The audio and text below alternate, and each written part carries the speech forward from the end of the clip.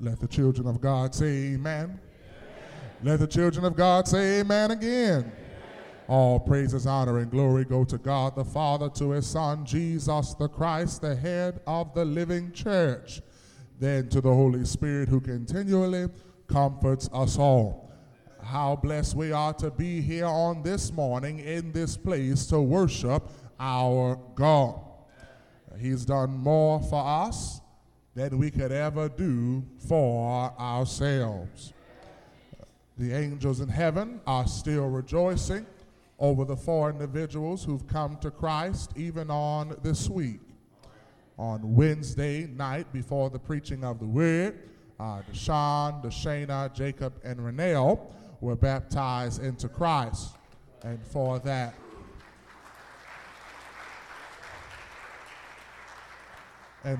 we are eternally grateful.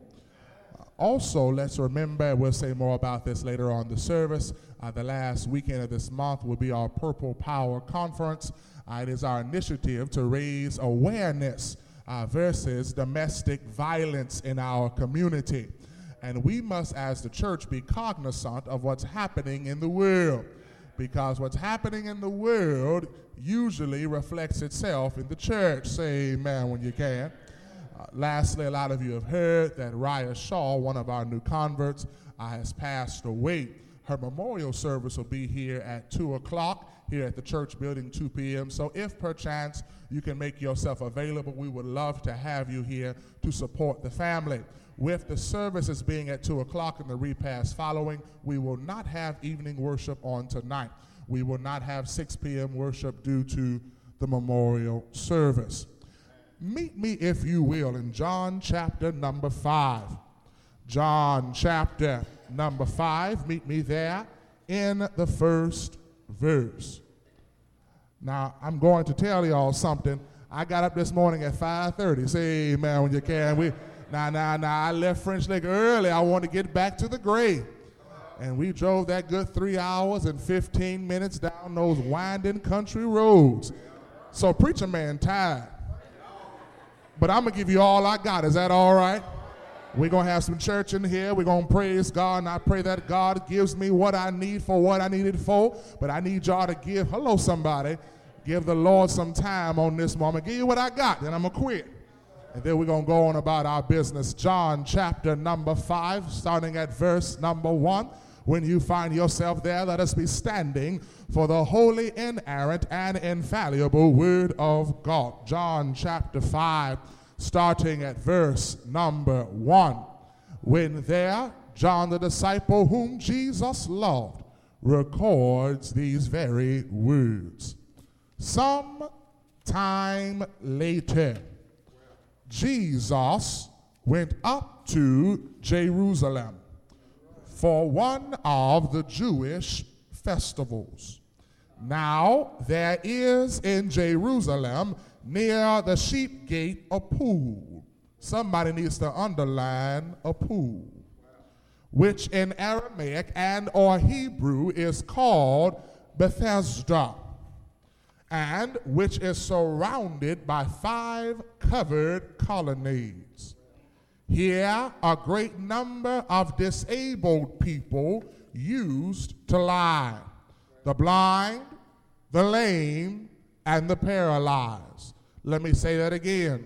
The blind, the lame, and the paralyzed.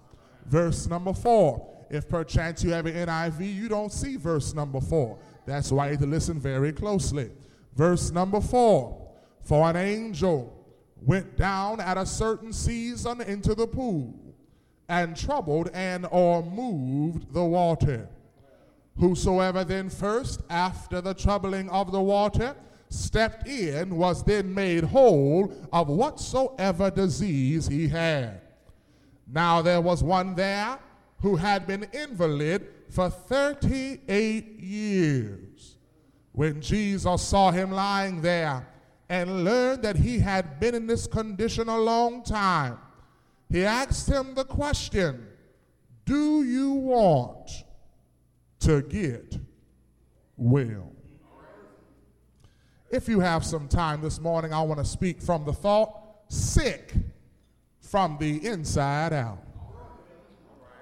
Sick from the inside out. You may be seated in the presence of the Lord. Let us go to God in prayer. Dearly kind and gracious Father, we thank you for this day. We thank you for what you have done and what you are doing right now in our very lives. Father, this time be with everyone under the sound of my voice, Father. Open their minds, their hearts, their spirits, their souls, and yes, even their ears to hear a word coming straight from you via your manservant. Father, this time be with your manservant, Father. Empower him, strengthen him, Father. Help him to recollect all that he has and to give it right now upon the altar for your glory. Father, use me and play me masterfully even now as your instrument. Father, I ask that even in spite of me, that you have sight of me. I'm not worthy right now to be doing what I'm doing, but Father, I'm thankful to be selected to have this calling and vocation so that we can all find salvation through your word. Father, we thank you and we ask that you bless the word, bless your servant, and bless all of us as your children. All these things we ask in Jesus Christ's name. Amen. Sick from the inside out. Long before the Diagnostic and Statistical Manual of Mental Disorders, which is now in its 5th edition, came into being, Jesus was dealing with the dysfunctionality and or the dysfunctional mentality of man. For it was legion that Jesus dealt with a manic depressant with a multiplistic personality disorder. And to top it off, he was one who inflicted self-harm upon himself, i.e., he was a cutter. It was Jesus who dealt with an adolescent who had a demonic spirit that caused him to fall into fire and water. It was Jesus who dealt with the depression of the woman who had committed adultery in John chapter number 8. Jesus dealt with abandonment issues in John chapter number 4 when he dealt with the woman of Samaria when he told her, go and get your husband. And she answered, I have no husband. And he said, I know you've had 5 husbands. And even the women in the community do not want to associate with you due to your reputation. It was Jesus who dealt with despair in Mark chapter 5 with the woman who had an issue of blood, and she had been to many other doctors, but they had done her no good. She was still sick. She was despair even in her health situation. It was through Paul's writings in Romans chapter 7 that Paul even denotes a time where he dealt with a bout of schizophrenia and identity crisis. Jesus, even amongst his chosen disciples, dealt with narcissism when his disciples were going down the road and they were arguing who in fact is the greatest. So when we say that Jesus is the ultimate physician, that is really an understatement, because a physician has the propensity to heal the body, while Jesus has the authority to not only heal the body, but also to cure the mind. And it's when it comes to the overall makeup and or anatomy of man that we realize that the mind is more powerful than the body. That's why we say things like mind over matter. If you don't mind, then it doesn't matter. And it's because we realize the power of the mind that we try to manipulate the mind to be pleasant even when our bodies are in unpleasant situations. You ever heard the phraseology, well, it's hot outside. Well, that's okay. Just think cool thoughts.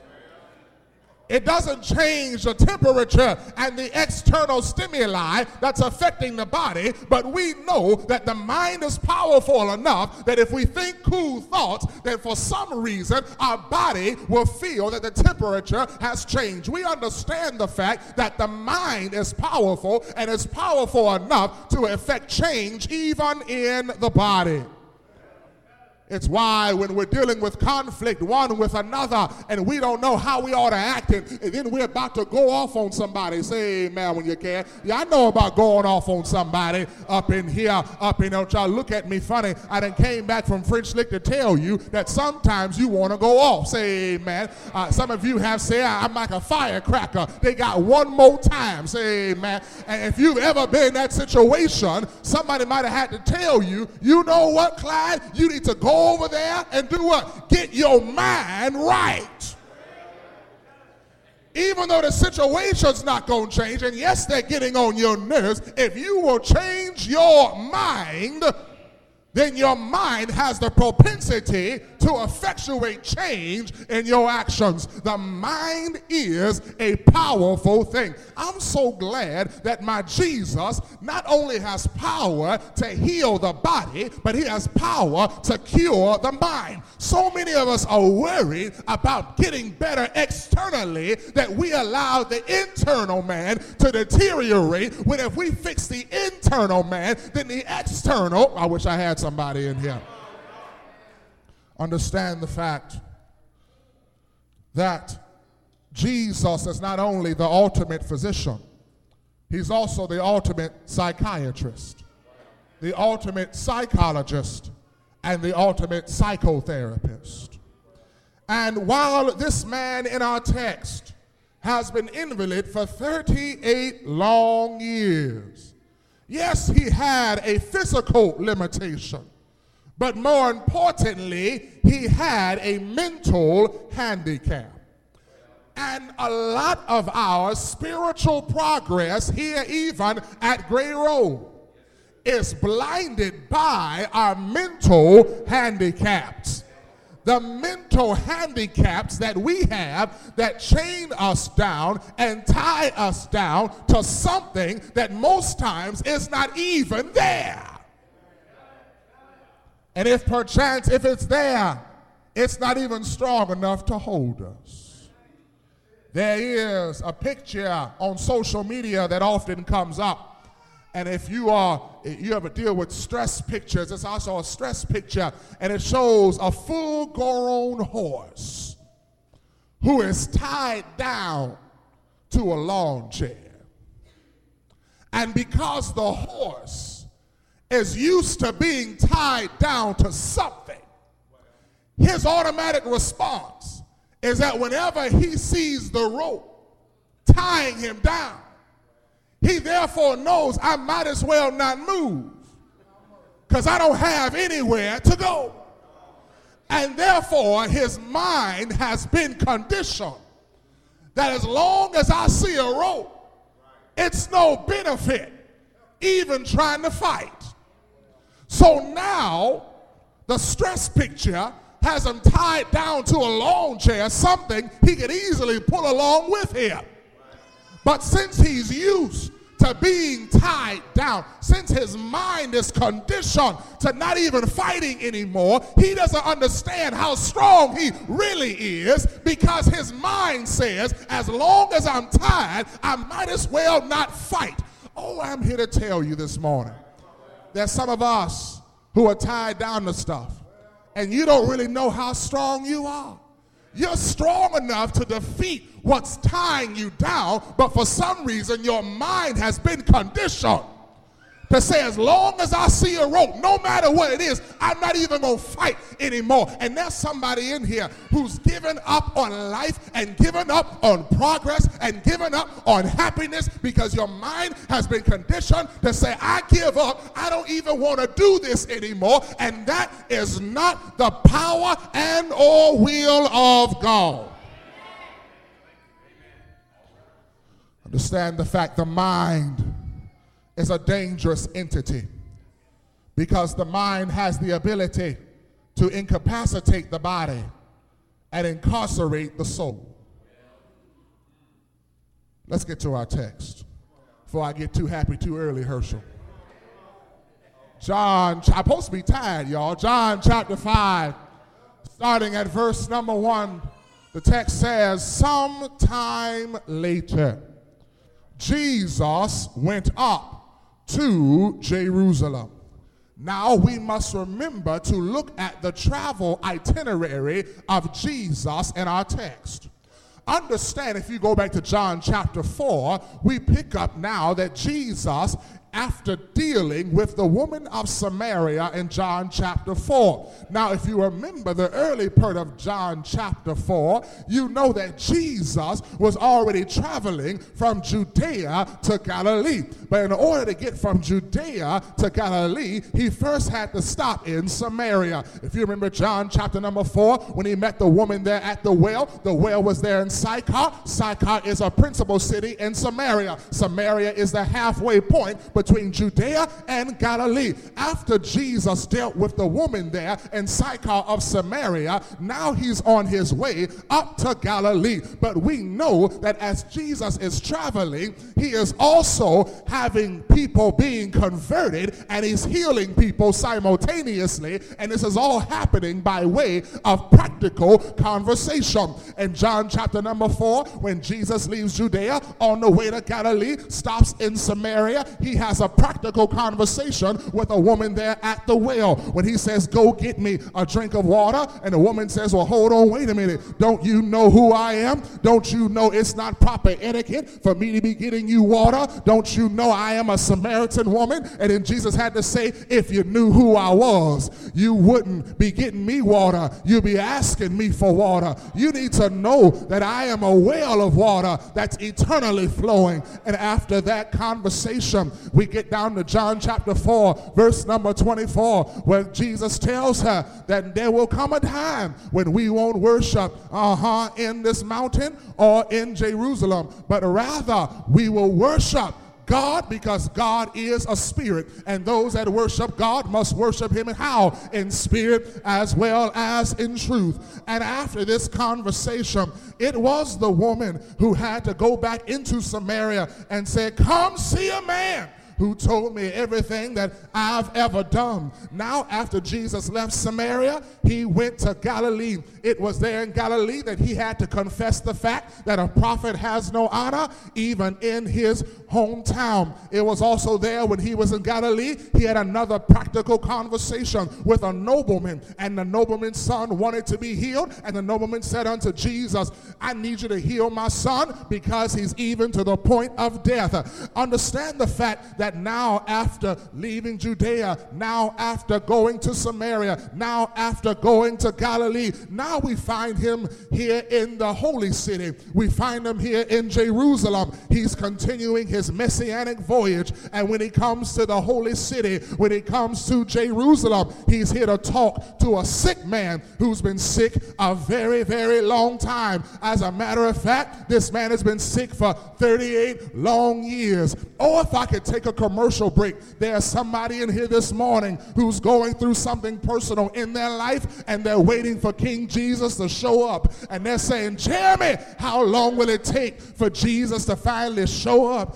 Jeremy, how long will it take for Jesus to finally do something? Jeremy, how long will it take for Jesus to change my situation? Can't he see up there what's going on down here? I've been waiting on Jesus a long time, and I just want him to show up right now in the midst of my situation. I read in the Bible that he could speak to a storm and the storm stop all by itself. Well, Jeremy, I got storms going on right now in my life. I'm dealing with stuff that you could not even imagine, and I pray to Jesus every night, but he still has not come. I come to church and I say amen, and I lift my hands, but he still hasn't come to fix it. How long will it take for Jesus to show up? Honey, I'm here to tell you that Jesus will show up on his own time. time. It might take 38 long years, but you keep on waiting, because when Jesus shows up, he does show out. And understand, if he came too early, you wouldn't appreciate it. And I guarantee you, he won't come too late.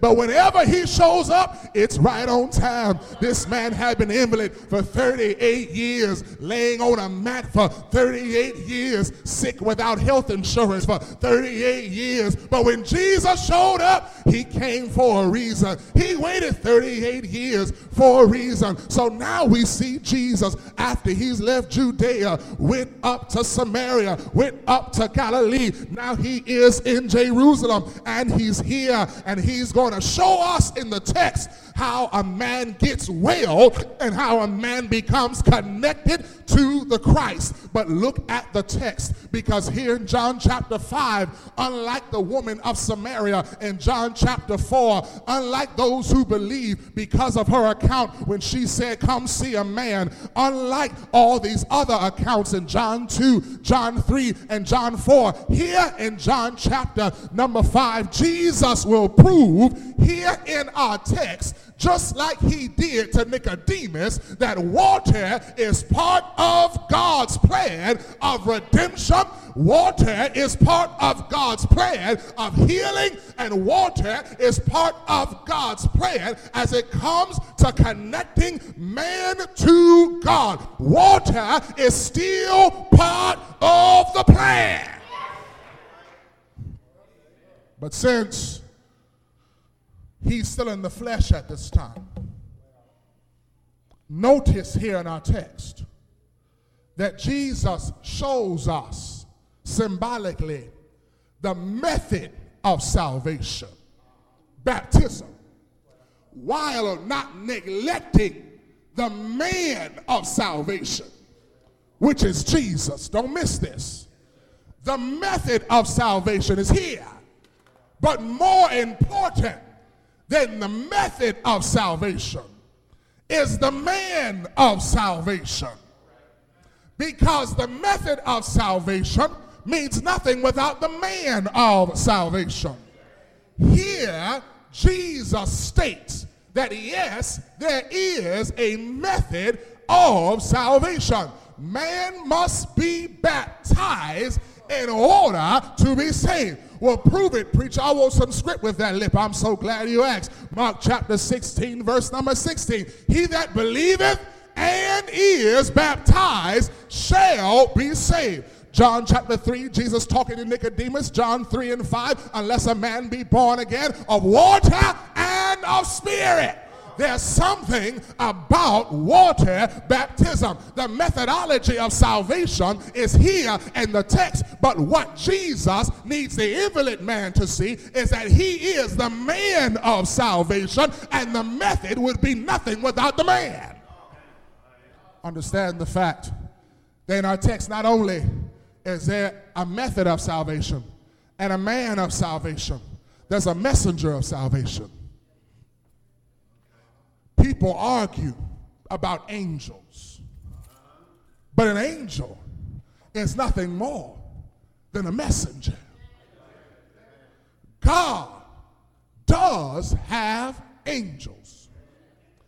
God does utilize angels. Angel is nothing more than what? A messenger. Let's do that again. An angel is nothing more than An angel is nothing more than. So there was a messenger in our text that troubled the water. The messenger did something to where people knew that they had to get in the water in order to be healed.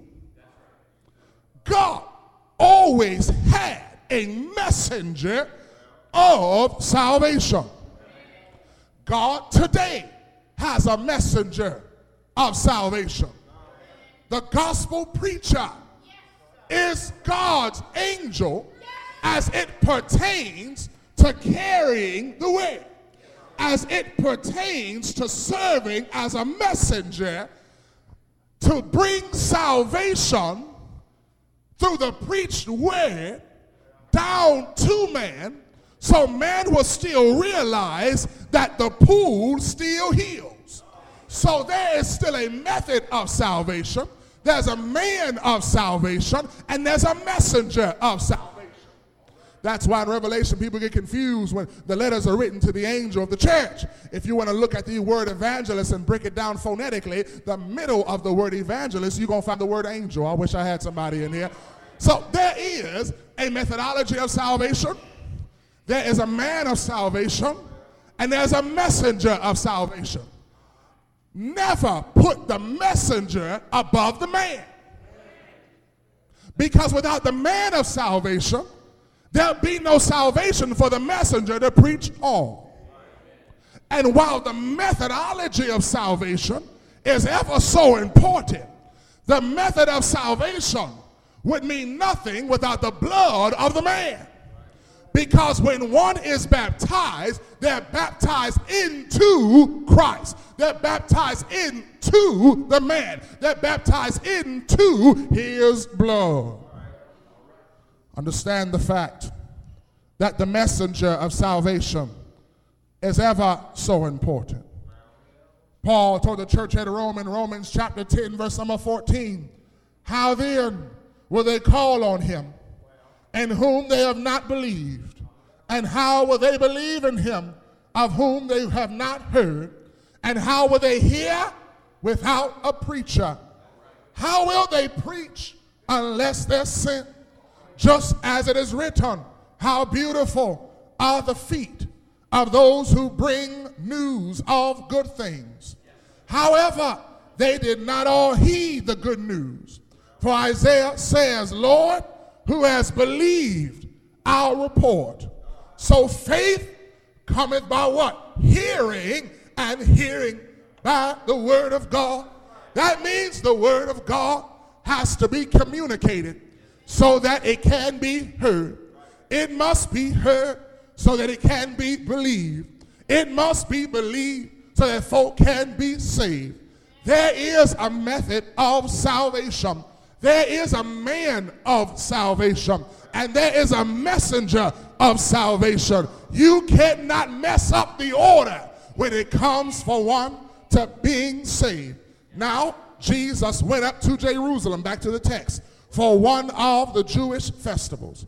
Now, there is in Jerusalem, near the sheep gate, a pool. Pool here gives us baptismal imagery. It gives us imagery toward new life.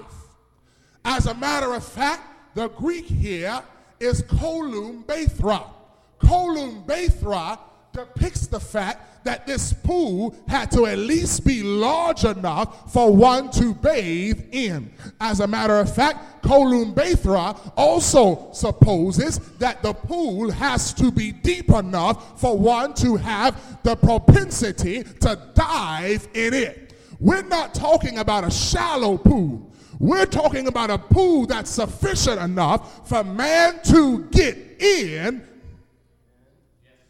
and for man to be made whole.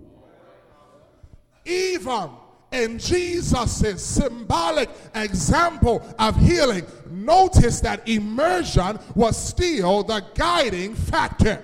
Immersion was still the guiding principle. Never was anything less than immersion implied.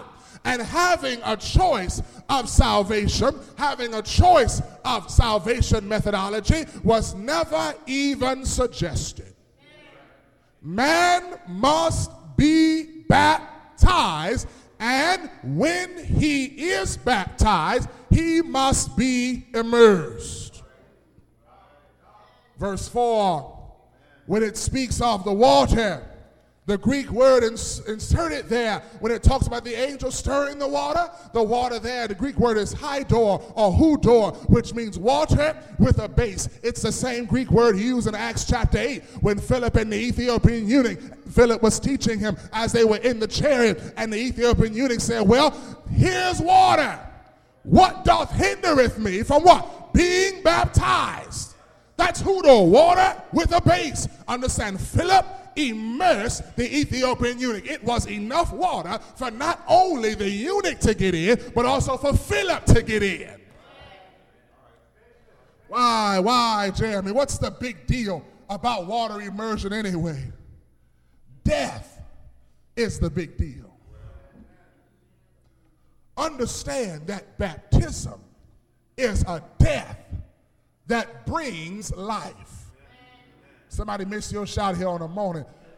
Baptism is a death that brings life. That's why it's symbolic of Jesus, because it was Jesus Christ who had to die so that we could live forevermore. Give me some script with that lip. I'm so glad you asked. John chapter 12, verse number 23. Jesus answered them, saying, the hour has come for the Son of Man to be glorified. Truly, truly, and or verily, verily, I say unto you, unless a grain of wheat falls into the earth and dies, it remains alone. But if it dies, it bears much fruit. Y'all looking at me funny here on a Sunday morning. It's all right.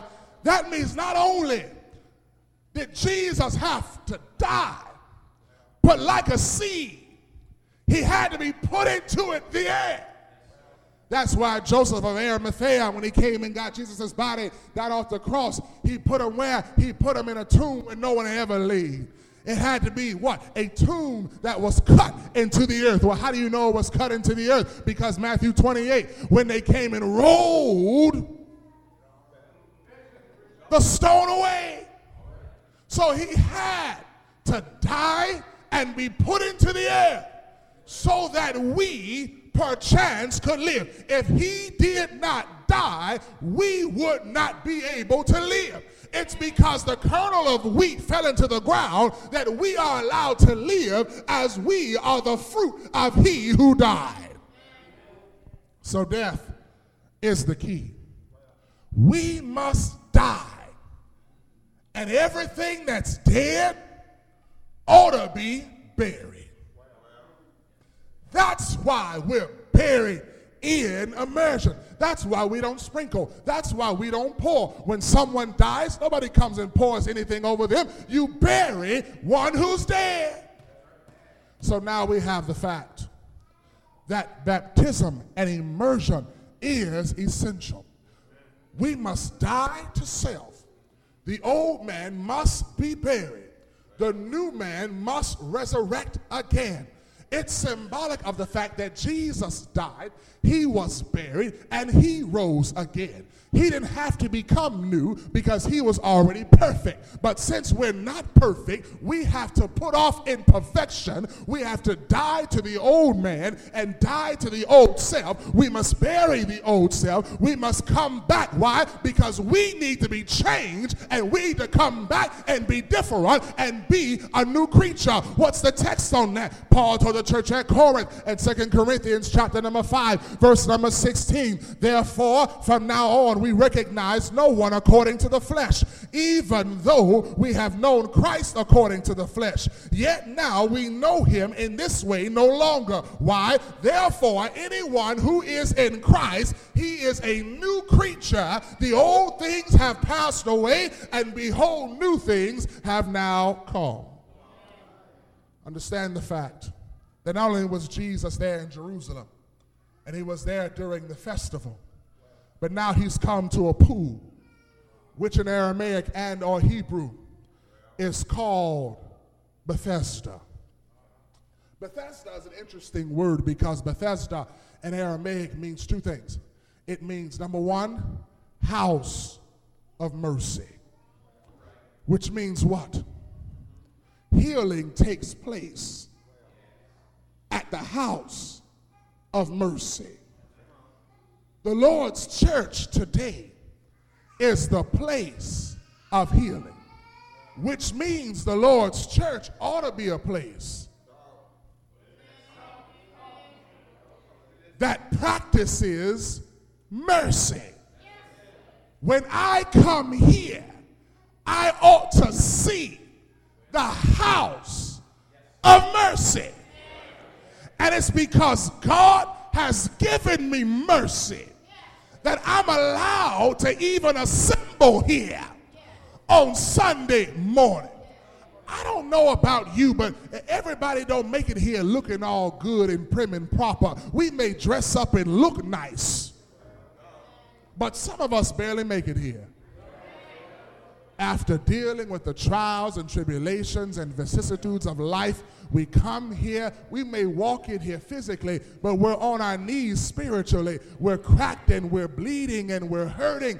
And we come here, why? Because I want something different here than I got out in the world. Out in the world, they're cruel. Out in the world, they're mean. Out in the world, they don't care about you. They don't care about me. But when I come here for healing. I come here to recharge, and I come here because God has been merciful. This is the house of mercy, and it's the house of healing. That's why folk were coming to the pool at Bethesda. It was not just for the fact that there was a pool in there, but they knew that that was the place. I wish the church were a house of mercy. Come here and folk want to tear you down. That's not the house of mercy. Come here and hear more gossip than you hear at work. That's not the house of mercy. Come here and folk click up. That's not the house of mercy. Preach flowers, I think I will. Come here and I don't shake their hand because I really don't like them. That's not the house of mercy. Well, I got a grudge about them because they made better peach cobbler than me back in 1982. That's not the house of mercy. Well, I knew how she was when she was a kid and she ain't never gonna get no better. That's not the house of mercy. People do change, y'all. That ain't where I'm going, but it felt good right there. Not only is Bethesda the house of mercy, but it's also the place of flowing water. And that's powerful because it's another symbolism of Jesus, because Jesus is the person of flowing water. That's why in John chapter 4, going back to the woman of Samaria, in the latter part of that chapter, he says, look here, if a man will come into me, I'll show him a spring of water that's ever replenishing or ever flowing itself. So now we're here at the pool of Bethesda. And people came to the pool because they knew that this pool had curative power. They knew that this pool could make people well. They knew that this pool could make man whole. Because when you look at the word well here in the Greek, it speaks of man being whole. So they knew that the pool here in Bethesda could make man whole again. And the problem was in verse number 4, and verse number 4 for some reason is omitted from the New International Version. But in verse number 4, what would happen is an angel, i.e. a messenger of the Lord, would come down at a certain season and he would trouble and or move the waters. Moving the waters comes from the Greek word kinesis. From kinesis we get the English word kinesiology. Kinesiology is the science of movements. Amen when you can. See, folk think being a gym teacher is an easy job. Being a gym teacher is a hard job because every gym teacher has a bachelor's degree in kinesiology. What's kinesiology? It's the science of physiological movement. It's how physiology relates all the parts of one's anatomy. That's a difficult degree program, but that's another sermon for another time. There was a movement that was going on in the waters. There was a kinesis that happened in the waters, and they knew that after the angel of the Lord came down and troubled the waters, that the first one in the water would be cured of whatever disease that he had. That's why this invalid man had been there, and he had been waiting because he was waiting for the angel to come down to trouble the waters. But notice what the problem really is. All the angel could do was trouble the waters and save and or make whole the first person. That's why Jesus had to come on the scene and say, you know what? Once I die, once the kernel of wheat falls into the ground, there will be water, the method of salvation. that's been ordained by me, the man of salvation. And whatever man gets in that water will be healed and made whole. And the messenger can only make the first man well. I can make every man well. So now, this man is sitting there at the house of mercy, at the place of flowing water. He's waiting for the angel to come down. He's waiting for there to be a troubling of the water. He wants to be first. And Jesus is saying the problem is you're so busy keeping watch over the method of salvation that you're not even seeing the fact that the man of salvation is talking to you. You're worried about going in there to be healed externally when I can heal you externally and internally, and therefore if you're healed internally, you'll be healed eternally. Somebody missed your shot on a Sunday morning. See, external healing is of little value because the external man will die and deteriorate. What Christ is worried about healing is that which will transcend time and be redeemed again by him. He wants to heal the mind, the spirit, the soul, because he knows that if he can heal that, then a new mind will effectuate a new body. You want to act differently? Start by thinking differently. You want to change the body? Start by changing the mind. That's why when one is baptized, he must what? First repent. What's repentance? It's a changing of the mind. Before your body goes in water, I want you to first change your mind. Because if your mind has not changed, then your body will not become a new creature. True change comes from the inside out. And that's why sometimes after somebody has been baptized, it takes them a while. Say amen when you can. It takes them a while. Conversion is not simultaneous with baptism.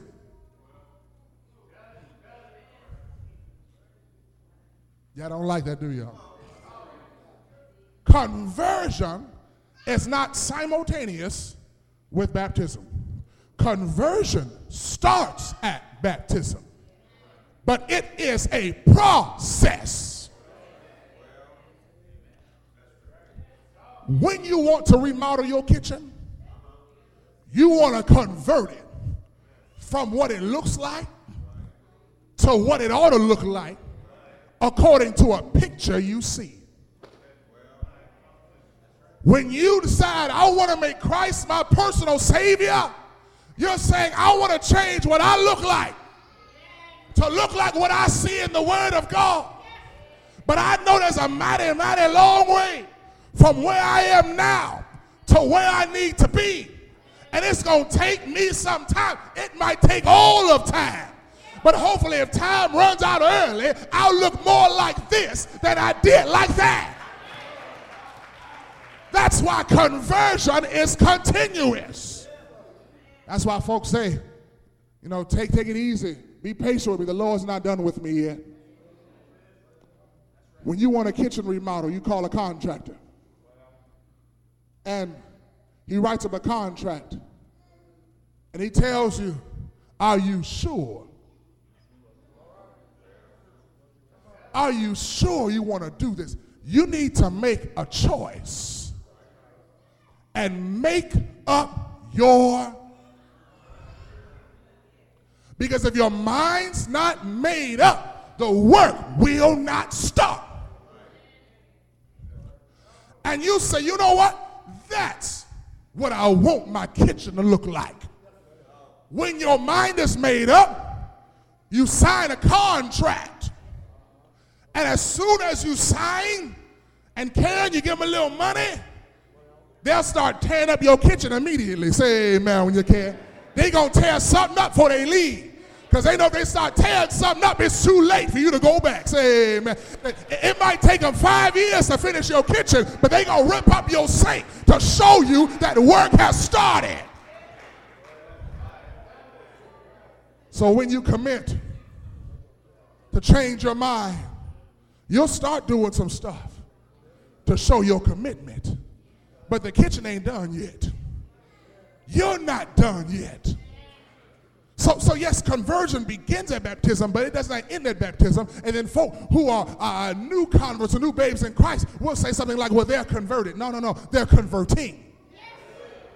And I know they're converting because I'm converting. I still don't look like what's on the box.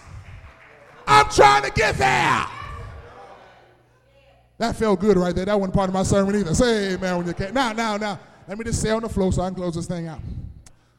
So now, he's here at the pool of Bethesda. And Jesus comes to him.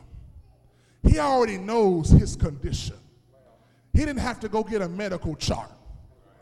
He didn't have to go call his last physician. He didn't have to get a family history. Because see, medicine, and when we go to the doctor, it's not an exact science. They're guessing with us, just in case you didn't know. They're guessing. That's why you've been to 3 or 4 doctors. And they say, well, go see a specialist. And the specialist sends you to another specialist.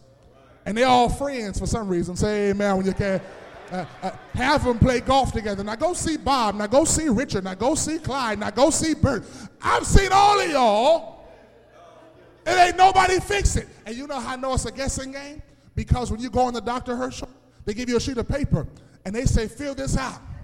And it has everything on that sheet. It's 5 pages long. They want to know who your daddy was, who your mama was, who your third cousin-in-law was. Have they ever had diabetes? Have you ever had diabetes? Have you ever felt dizzy? Have you ever had HIV? They got all these things on here because they want to look at it and say, well, maybe. Based upon all this stuff that you gave us, this might be what it is. Jesus already knew the man was sick. And because he knew the man was sick, he comes to him. And he asks the question, do you want to get well? Now, there are 2 points you got to see before, do you want to get well?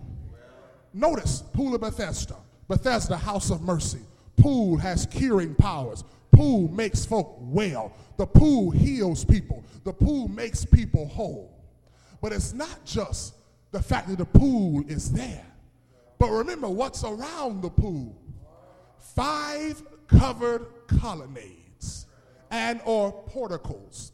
Now, what is a colonnade and or a portico?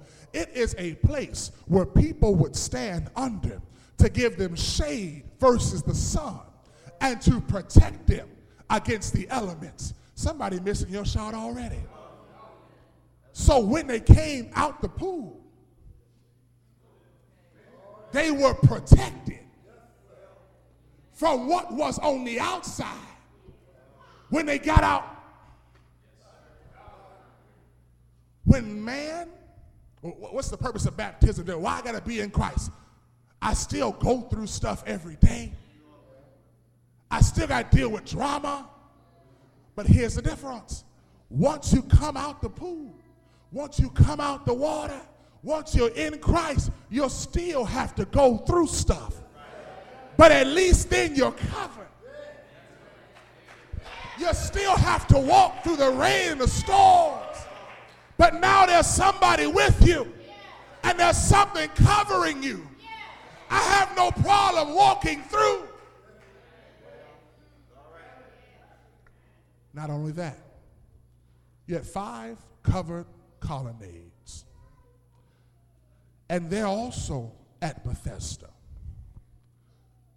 There was the pool, there were the colonnades, there was the angel. The man's waiting on the angel to stir the water. Jesus is saying, stop focusing on the external. You're looking over there for a healing.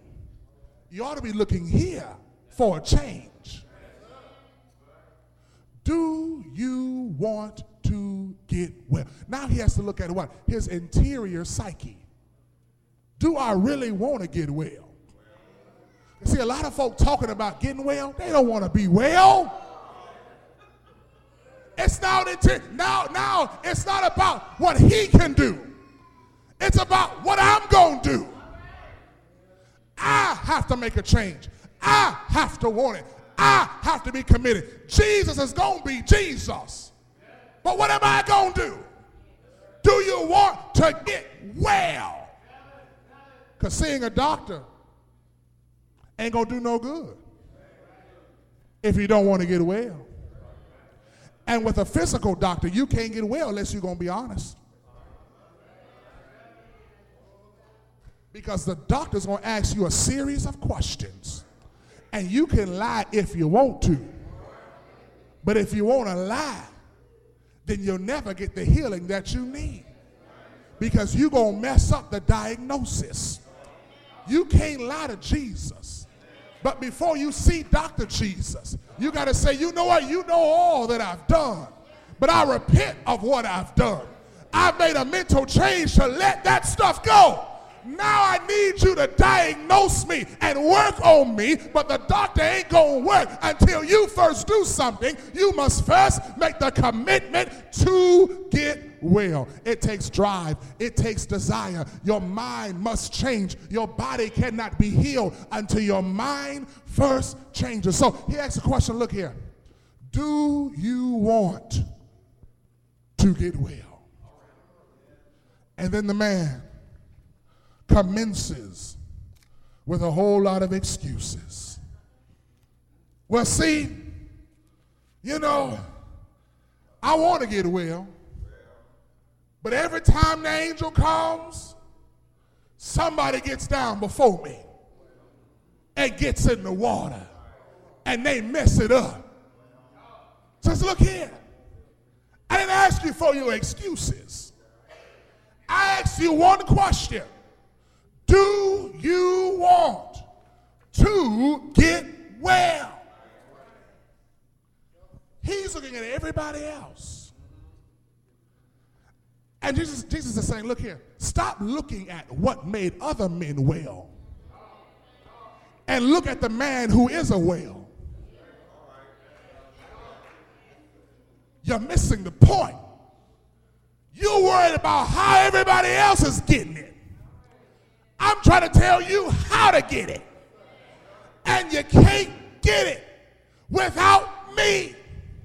Yes, the water is necessary. But if I'm not in the water, then the water don't mean nothing. And see. Notice, everybody wanted to get in the water.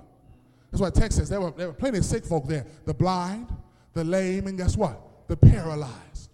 Paralyzed is important here because paralysis occurs when there is a disruption of the central nervous system. Basically meaning there is a part or parts of the body that is disconnected from the brain.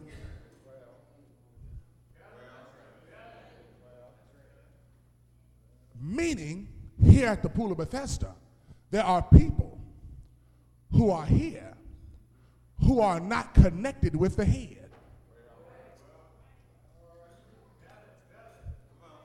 Paralyzed people can never be connected to the head unless they go in the water. But the water don't mean nothing without Jesus. Baptism is the method, but what's the method without the man? The man saves people, but who will know the man without the messenger? Don't miss that. The messenger tells us of the man, and the man commands the method. He's saying, look, you're worried about the method without the man. So when people say pharisaical things like baptism's not essential, water's just water, you could turn and say, you're right, water is just water. But it's not about necessarily just the water. It's what's in the water. While the methodology is important, the method would be nothing without the man. And I know a man knows everything that I've ever done. I know a man who desires to heal everybody. I know a man who wants to make folk whole. I know a man who can make people see again. I know a man who heals paralysis and gets people back in touch with the head. Now that man, now that he's dead physically, can be come in contact with through the water. That's why I go down in water. I go down in the water because John has told me that there are three who bear record: the water, the spirit, and the blood. I go down in the water so I can come in contact with the blood, because when I come in contact with the blood, then I am truly God's child, because we are connected by blood. That's how we're related. Herschel's my brother. He's my blood brother. Though he was baptized in Cincinnati and I was baptized in Detroit, we share the same bond because we've come in contact with the same blood. Church folk kill me when they say things like, well, you know, this is my blood brother and this is my church brother. Something's wrong with that. But you know what? It's because we think so shallow about that relationship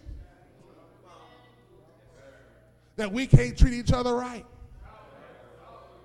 Because all I see you as is my church brother. You my brother on Sunday, and when I leave here, I see you next Sunday.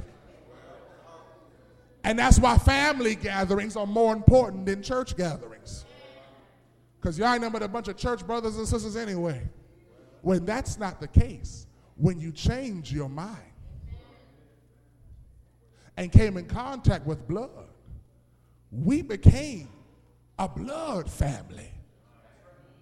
That's why it hurts me when we see each other in need and or at fault and say nothing. But you'll run and give Cousin Ray Ray a loan.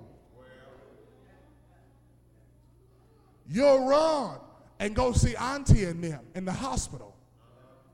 But if we get sick,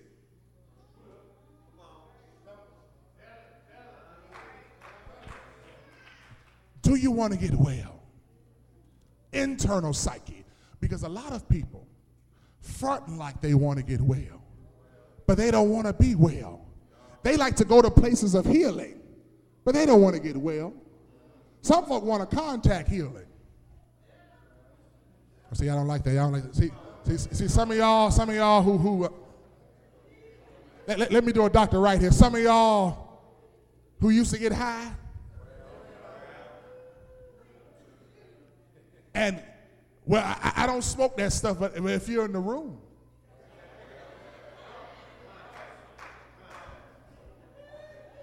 they call it a contact. I don't want to talk about that. Some of us don't want to get well. But maybe, just maybe, if I go to church enough and I'm in the room, healing is not by contact. It's by commitment. Can I close this thing out? I'm supposed to be tired. For some reason, I'm not tired right now. Do you want to get well? Do you want to change? Do you want to get better? He makes his excuses. And Jesus says, look here, look here, look here.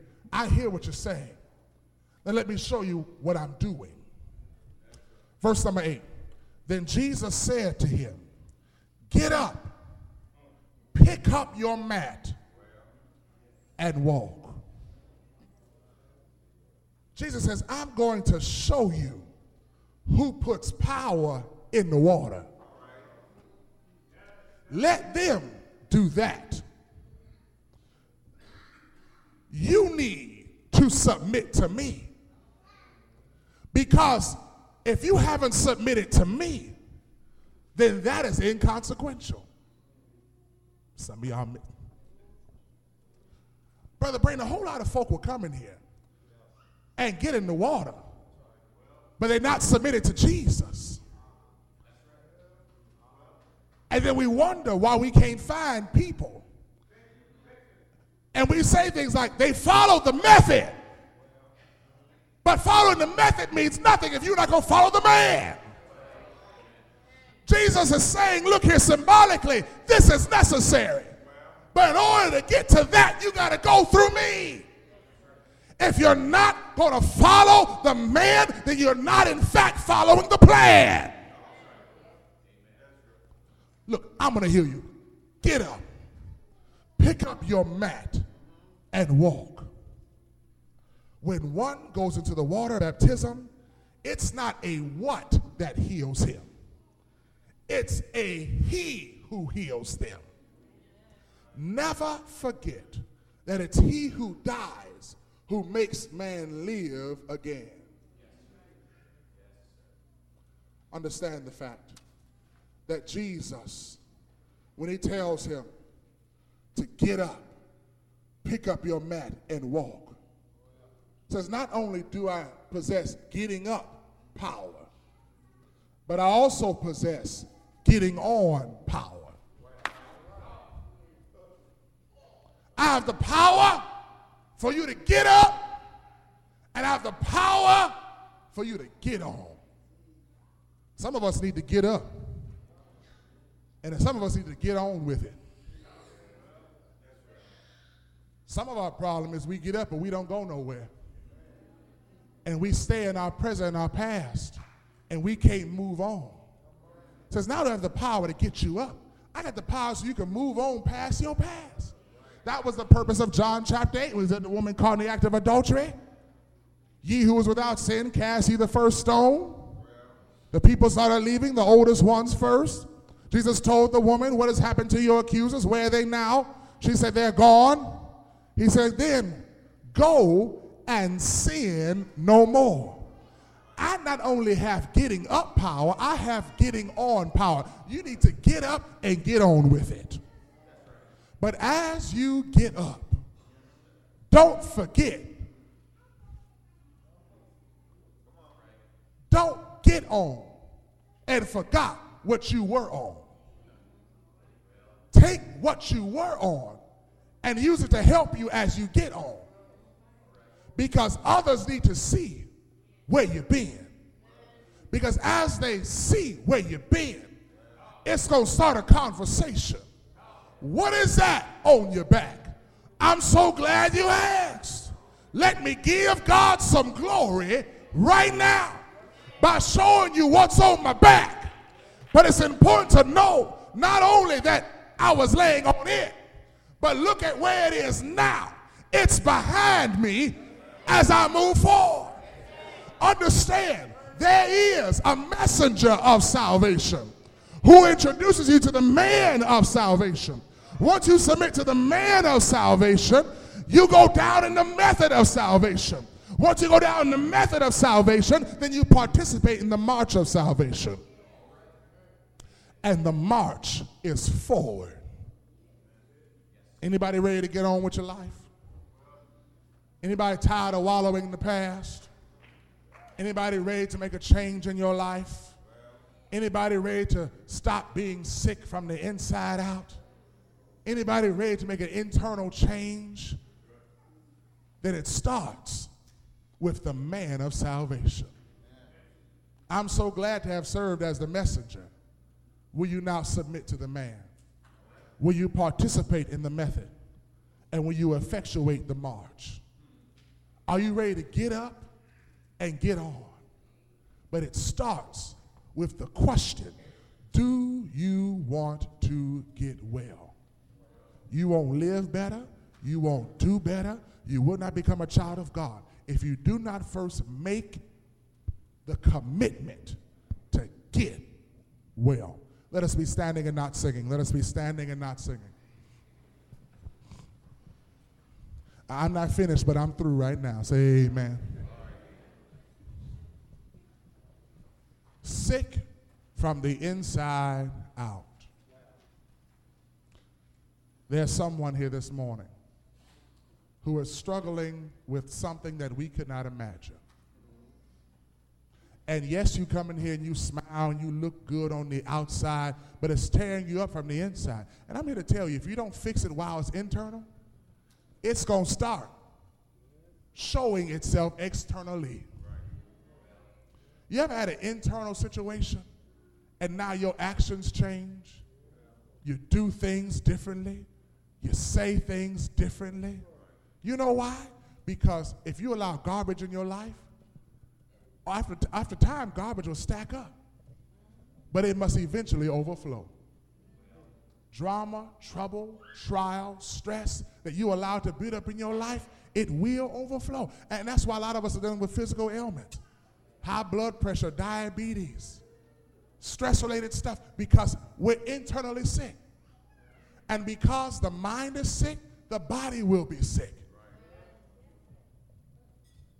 That's the physicality of man. How much worse is it when the spiritual man is not what it needs to be? Do you want to get well on this morning is a question for those who've been children of God, who are children of God, and who need to become children of God. Will you come to Jesus before it's everlastingly too late? It's not about what can happen externally, what can heal me externally. It's about who can heal me internally. Because once I'm healed internally, I can be healed eternally. Will you come to Christ? If you are a child of God and you live beneath your calling, live beneath the way you know you were raised, lived outside of your normalcy, lived outside of yourself, and lived outside of your God, will you come back to Jesus even on this morning? Will you walk down these aisles and say, Lord, I'm not what I need to be. I'm still converting. Lord, help me to look more like thee and less like me. If you are not a child of God, you've come here for one reason. You've come here to be saved. You've come here to be changed. You've come here to be renewed. Do not leave here and not be a child of God. Well, Jeremy, I want to be a child of God. What must I do? You must first hear the word of God. You've heard me. I'm loud enough. You must believe that he is. There's a rewarder of those who diligently seek him. You must repent of your sins, meaning what? You must change your mind. Do you want to get well? Well, yes, I want to get well. Will you come and confess that Jesus Christ is the sweetest name that can ever roll off a mortal's tongue? Will you be baptized in water for the remission of your sins, Acts 2:38, and live faithful unto death, Revelation 2:10? Will you come to Jesus? Do you want to get well? If the answer is yes, wait no longer to come and see the doctor who can heal the body as well as the mind. Come see him now, right now, as we sing the song of invitation.